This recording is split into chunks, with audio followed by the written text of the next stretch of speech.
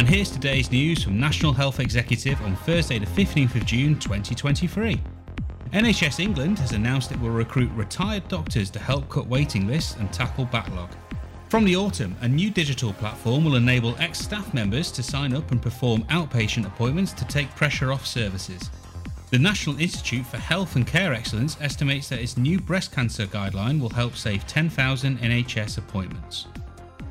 The update recommends lower doses and a shorter duration of radiotherapy for certain patients after clinical trial data showed it to be safe.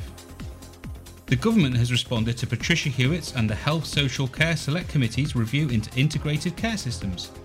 Some of the things the government has committed to, including providing more clarity over budgets, building on NHS England's new operating framework, and developing better information around funding. And that's the latest.